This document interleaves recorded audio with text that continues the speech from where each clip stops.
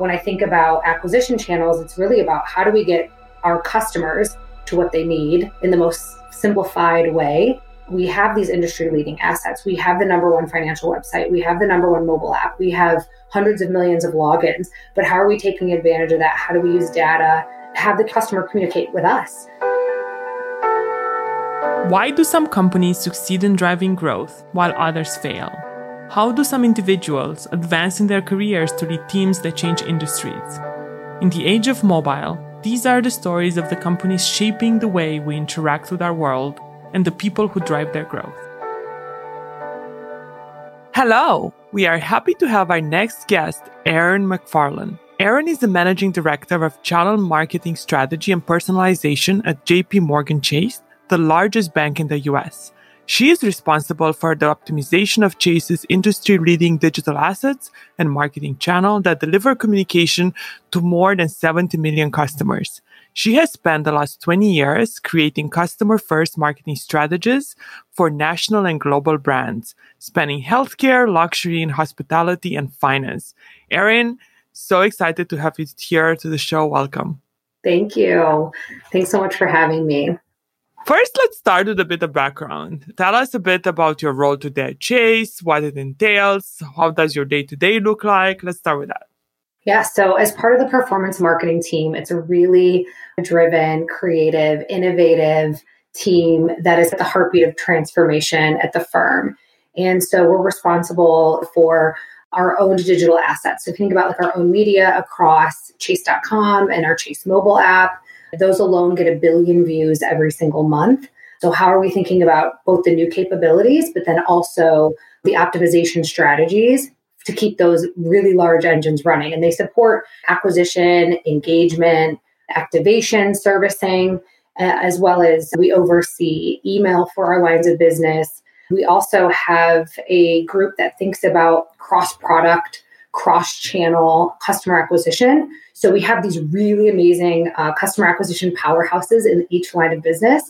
But what does that sometimes show up to a customer is siloed communications. And so instead of, our remit is really looking across and saying, how do those things come together when there's more than one product? And what does that look like for the customer? So we're really driving the customer lens and the data-driven lens on that. And how do we optimize for both the customer and the shareholder? And you talk about customer acquisition. I'm curious, what are, some main channels that you think about acquiring customers, and how important is mobile part of that?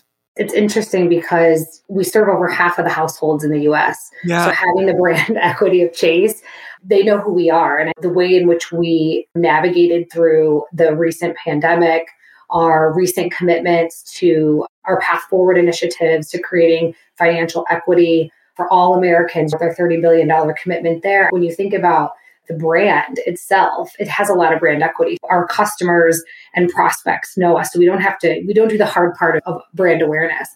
But when I think about acquisition channels, it's really about how do we get our customers to what they need in the most simplified way, including these industry-leading assets. We have the number one financial website. We have the number one mobile app. We have hundreds of millions of logins. But how are we taking advantage of that to have the customer communicate with us? They really do that. When you think, some people are like, I don't want to be in data all day. I challenge your thinking on that.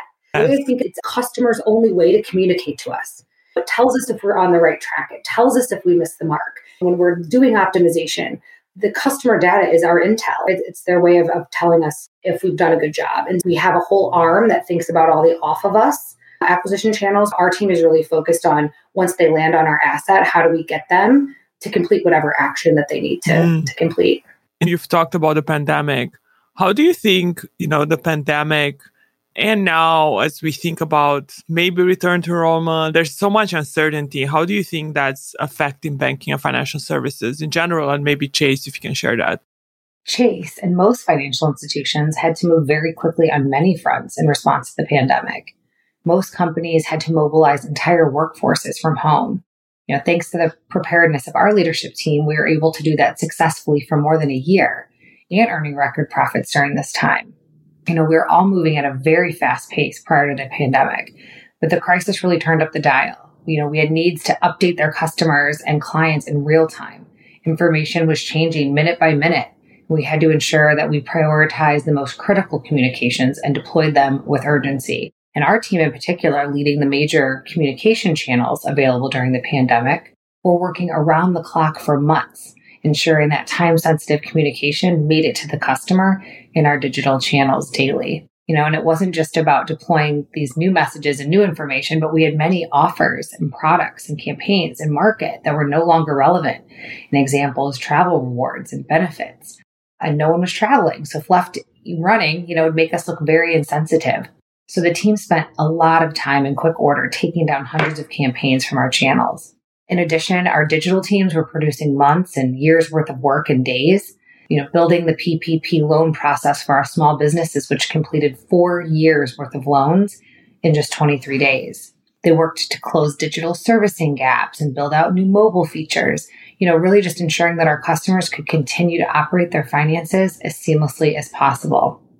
We also leveraged AI that predicts language preferences to improve engagement and response.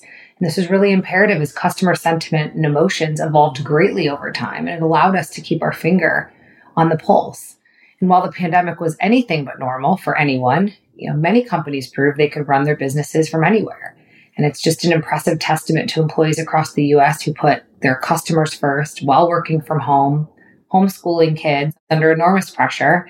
And I'd like to think that, Chase was a critical leader in leading through this crisis.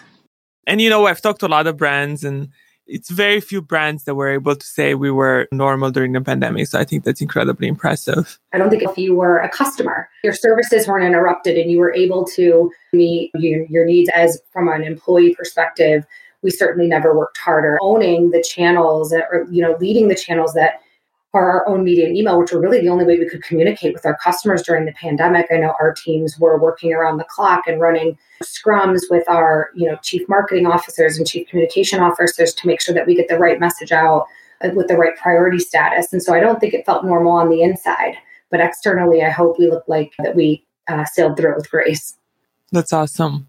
I want to transition to your career. I think some of the most interesting things I learned in this podcast is someone's journey to their current position. You obviously are a successful marketer who uses data a lot. How did you get to where you are today? How did you know you were going to go into marketing? How did all of that? How did the journey happen? No, I remember growing up and I loved math and I loved biology, like science, biology, but not so much like the physics piece. And I remember my dad, who was a CFO, would say, "You're a woman and you like math. You should do something with that." like, do something with that. And I was like, that's so boring. I don't want to do that. I don't want to sit behind a desk and do math all day. And how things have come full circle. I was convinced I was going to be a physical therapist. I went to a school specifically because they had a 5-year program for that. And once I got there and I was in the classes, I realized, I don't think this is for me. And I ended up taking a wide variety of courses and I ended up in marketing and I have a minor in graphic design. And I was coming out right after September 11th. And it was a very kind of trying time in terms of there weren't a lot of jobs and hiring and I stuff. remember. And yes, it was difficult. And I was friendly with our president of the university that I attended. And he called me one day and said, "Do you have a resume?" I said, "Of course I do." And he said, "Well, I sit on this board and their head of marketing is going on maternity leave and they need someone. And I gave him your name and you should go interview." So I went and interviewed with this total visionary. Her name is Mary Lou Strickland. And it was this really large nonprofit healthcare company.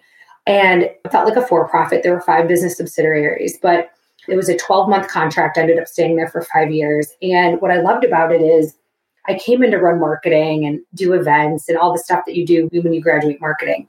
But she had this insatiable vision for just changing the way that we thought about healthcare. And she would lobby the government in DC for funds to do, remote healthcare for rural patients. And she was always calling me in her office, "Erin, come help me with this. Come help me with this." And I loved it. I got so much exposure to different things. And just that she was like the first kind of real powerhouse female of a long line now that I got to see. And so once that was over, I was thinking, okay, before I'm 30, I want to see nonprofit, agency, and corporate so I can really start to refine what I want to do and synthesize. I did some work at an agency.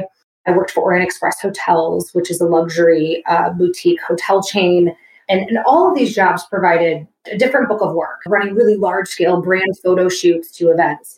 And what I realized is I could start to curate my book of work of what I liked and what I didn't like. And what I started to realize is, wow, I really like watching the impact of our work. So being able to make changes and see the impact in the customer response. And I also really liked what I call white paper jobs, but it's when you walk in and someone gives you a white piece of paper and says, that's your job. And Yeah. it's not this, it's already been done. Someone's here, come in, turn the crank, check the boxes. And so I feel like I really look for the white paper jobs. I like the run for the fire. This is really complex. This is really hard. We can't figure it out. That's perfect. I'll take that.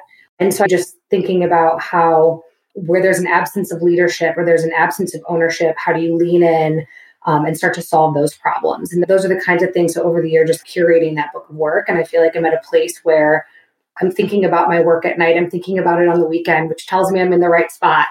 Yeah, that's awesome. How did you end up at Chase? What made you, decide? And how long have you been at Chase? Yeah, so I did a stint, actually. This is like a blip on the resume, but I did this stint at a smaller company. And within 9 months, I was really bored. Like I had not only done their marketing, but I had fixed their sales pipeline. And I was, into a lot of other stuff. And it just didn't have enough meat. And when I think about Chase, I've been here 7.5 years, but I've had wildly different jobs at the same firm, a variety of things. The scale of Chase allows you to do that. Every line of business has a different feel and maybe a slightly different culture, different business outcomes, different customers. And so it really gives you a really great variety. And you can try a lot of different things. Very, very cool. So one question I always like to ask, if you think about your career at Chase or even before, what's one campaign or feature that you helped lead that you think drove a lot of growth and you're really proud of? Yeah, that's a great question because we work on so many things. When I think about a project that I'm really proud of, it's launching the digital account opening for the consumer bank at Chase. So believe it or not, 5 years ago, there wasn't a way to open accounts digitally at scale for the consumer bank. Total wow. I was just new to this marketing team and I was working on something else. And I said, hey, I'm going to be bored of this in about 3 months. And they said, great, because we've got this big thing over here. Are you interested? And I was thinking digital acquisition, absolutely. So one of the reasons that made it successful was that I was very empowered by my leadership to be the customer. And so when thinking about launching the digital account opening experience, it wasn't just about the product, the account opening product. It was about thinking about the shopping. So how customers are getting into the product, and then also all the way through activation. And then when you lay out that customer journey, especially at a firm this size, there's a lot of people and organizations that you need to get that done. And so if I signed up for an online account, once I opened, you got an email from the digital platform.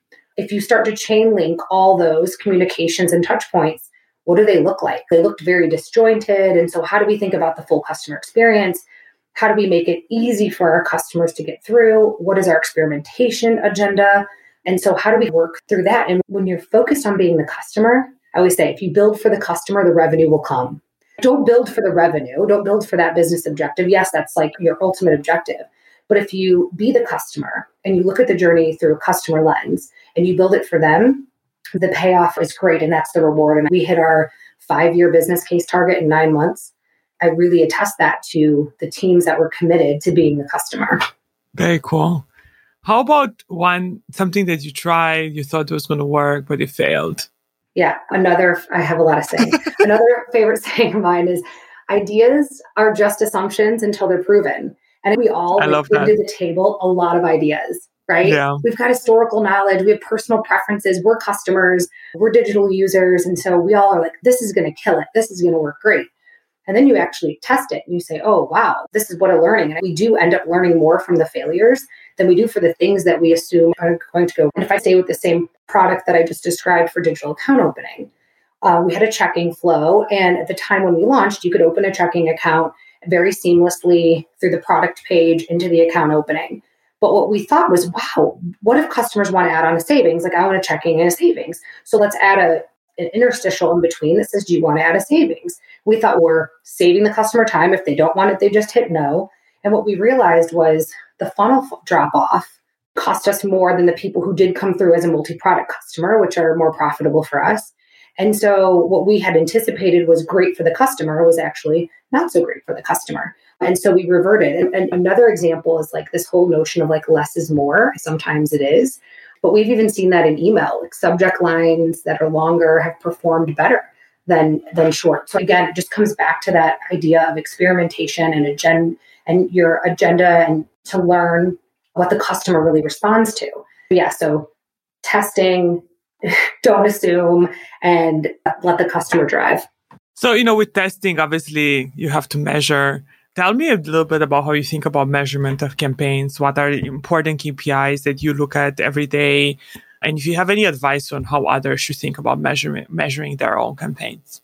Yeah, especially for performance marketing, what's in our DNA is measurement. I often say to the team, and I hear them repeat, is if we can't measure it, we shouldn't do it. And that also allows us to make sure we're prioritizing and vetting ideas that are really impactful. As it relates to customer acquisition, so thinking about like the shopping and the intent and the origination, we're really looking at like value per engagement. So if I use an example of our owned media with 1 billion views every month, things that we look at every time a set of eyeballs see our content, what is that worth to us? And by really focusing on the channel, optimizing, taking out the things that don't perform, giving the good stuff room to breathe. We've been able to increase our click-through rate 50% in the last 2 years. The value per impression every time somebody sees our content is up over 5.5 times. So that tells us we're hitting the mark. We're more relevant and we're achieving more business outcomes for our lines of business. And so all the usual suspects, so revenue, engagement, click-through rates, adoption, activation, conversions. Those are kind of things that we think through. And there's also some other, are we making it easier or removing steps in the process? But all those things realize themselves then in improved conversion funnels. So it all ties back. I like it.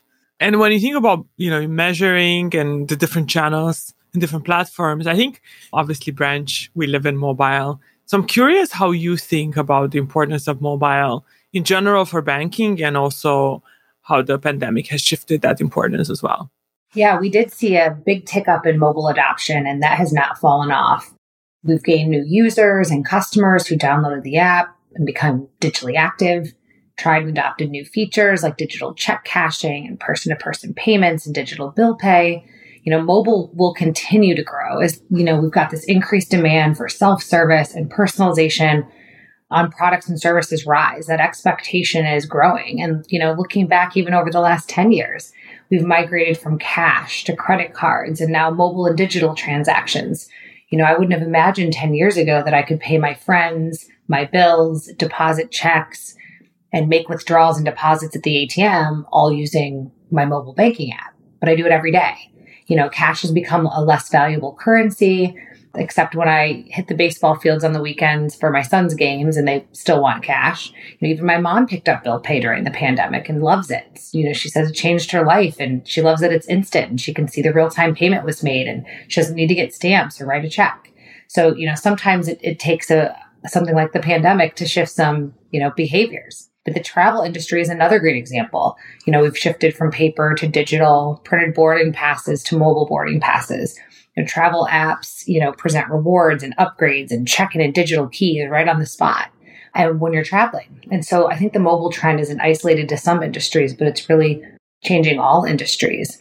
And with that comes this expectation that we have, access to transaction and behavioral data, and that we'll use that to create better and more relevant experiences for our customer. It's part of the job that my team is responsible for, is really driving that improved, relevant digital experiences for acquisition. Thinking about those blue sky, big picture, new features, what doesn't exist today in the market, and also that iterative optimization of our incredible assets. And so just focusing on improving every aspect of that journey with that disciplined, data-driven rigor, just to really get it right for our customers. Do you foresee, what are some big challenges you foresee in the financial industry over the next few years? Any big shifts beyond the trends that you mentioned? Yeah, I think there's a couple of themes that kind of come to mind when I'm looking ahead at what's new or trending in customer acquisition and mobile. Sounds obvious, but it's all about the data. Data is going to help us fuel more effortless, personalized, and consistent shopping and acquisition journeys. We aim to remove as much friction as we can in the funnel, and we use data to bear that burden for the customer. We can pre-fill applications, can start a customer they drop off in the funnel in one channel and pick up in another. We provide one-click account opening for existing customers. We can anticipate their propensity to open a product or engage in a service. Customers are also demanding personalization, and it's more than just using my name or my credit card's reward points balance in a communication. It's about tying their behavior and insights to eligible offers and connecting journeys with tailored recommendations, presenting proactive and intuitive content. So if the data shows that I log in to pay my credit card bill on the 20th of every month, when I open my app on the 20th, present me with the screen that asks if I want to pay my credit card bill. Pre-fill the amount that I usually pay. So I can do this in one click versus making me go, 3, 4, 5 clicks through to complete this action. I can even see the desire for, I have a Netflix charge and it's reoccurring, but the data shows I haven't logged into Netflix in a couple months and asking if I want to cancel that subscription. Those types of value added, make my life easier personalization efforts, I think will just become table stakes. And using AI to compute massive amounts of data in order to drive this personalization at scale, is really going to be critical. Humans won't be able to keep up. And I think, another trend that we're just at the beginning of is this creation of ancillary products, not necessarily tied to a core product offering. An example would be our Chase Credit Journey product. Allows customers and non-customers to track their credit score, get advice on how to improve it, receive alerts if their score moves up or down. While this isn't a financial product per se, we see the value of this type of service to our customers. And so we're making it available without an existing relationship. And so I think we'll see more and more of this as we serve the whole customer need and not just specific product relationships. That's awesome. Beyond being a marketer, you're also a leader. I'm curious how you think about leadership, how you think of yourself as a manager and a leader. What are some of your philosophies? When I think about leadership, I usually go to all the great leaders that I have and think, what did I love about them? How did they make me feel?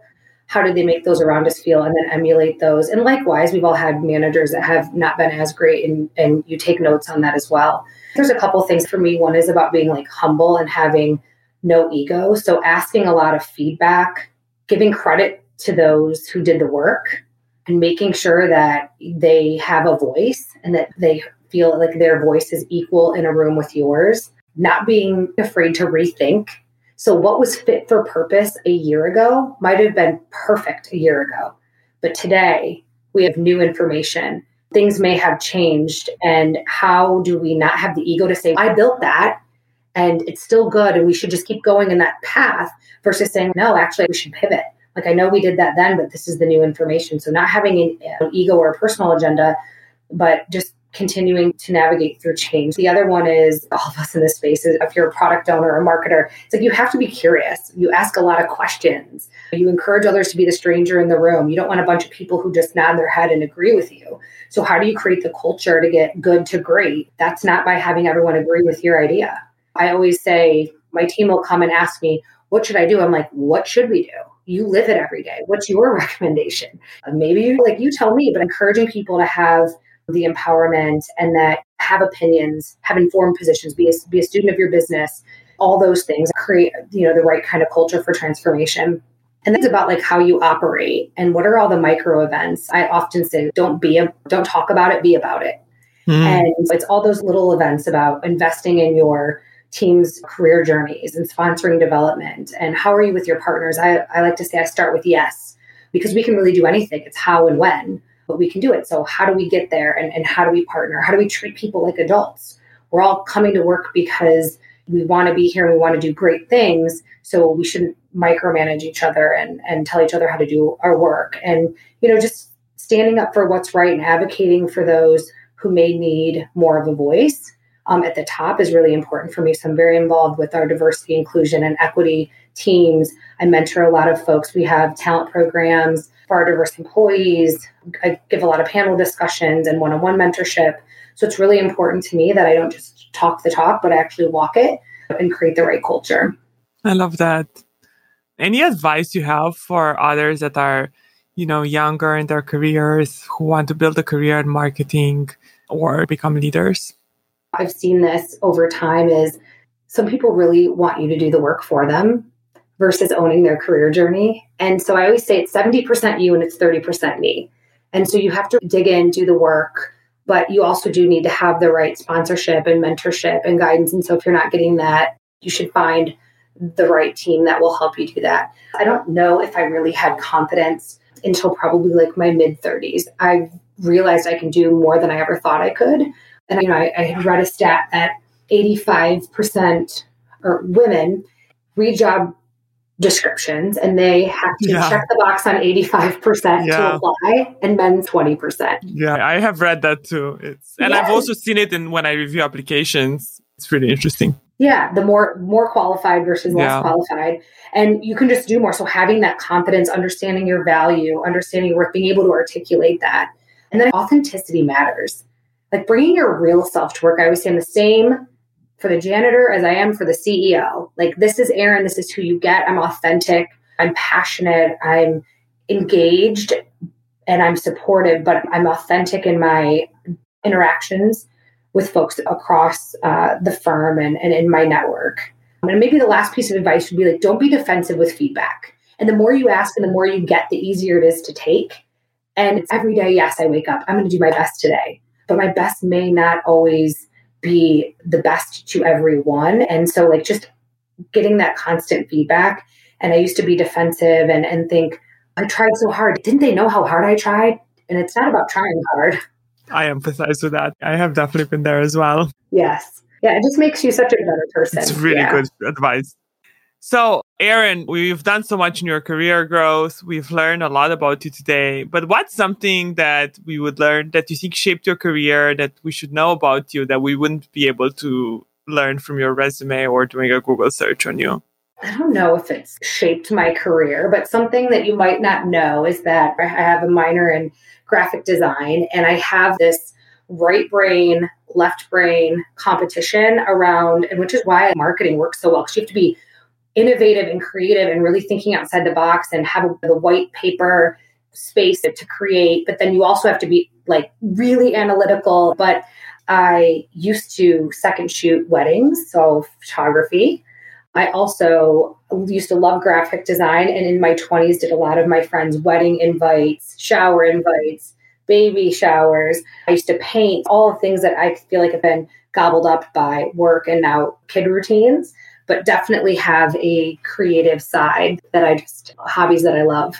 I love that. That's really awesome. So let's move to our lightning round, which is 3 kind of random questions that I ask in every podcast that will get our listeners to get to know you better. So if you had to delete all the apps on your phone and you could keep one, what would it be? That would be my weather app. I'm in the weather app a lot. Wow. This is the first time we have heard this answer. My son plays travel baseball, and I really like to be outside. And if I wasn't doing this job, I might be a meteorologist. So I feel like I would pick my weather app. I love it. And then if you could have an app that allowed you to talk to one animal or one type of animal, what would you pick? It's an interesting question. I recently read there is a Seychelles tortoise, and his name's Jonathan. And he is the oldest known living land animal. It was like in the Guinness World Record book at 187 years old. Wow. And he might be able to give us some truth and some good history. So maybe Jonathan, the Seychelles tortoise. Yeah. I think that's like up there in how people have answered this question. It's one of the most interesting answers. I love it. And then, okay, what's one unlikely app on your phone that we would be surprised? Okay. I just downloaded this week. It's called Magic the Gathering. It's like some Dungeons and Dragons app that my son wanted. Have you heard about it? I know about it. Our CTO is obsessed with it, and he actually did a thing where he taught us how to play Magic the Gathering. It was so complicated. I will admit that I kind of got lost. It's so complicated. My son sits me down to play it, and he says, "Isn't that easy?"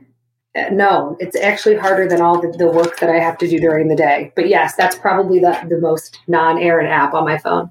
I love it. That's awesome. Erin, this was awesome. I feel I learned. I took some mental notes of things to do in our culture, and I feel like I definitely get to know you better, and I hope our listeners have as well. Thank you for sharing. Thank you for all the advice. It was really great having you on the show. Thanks so much. It's fantastic. Thank you. Thank you so much for listening. If you like the show, please leave a review wherever you listen to this and share with someone trying to grow their career. Until next time, keep growing.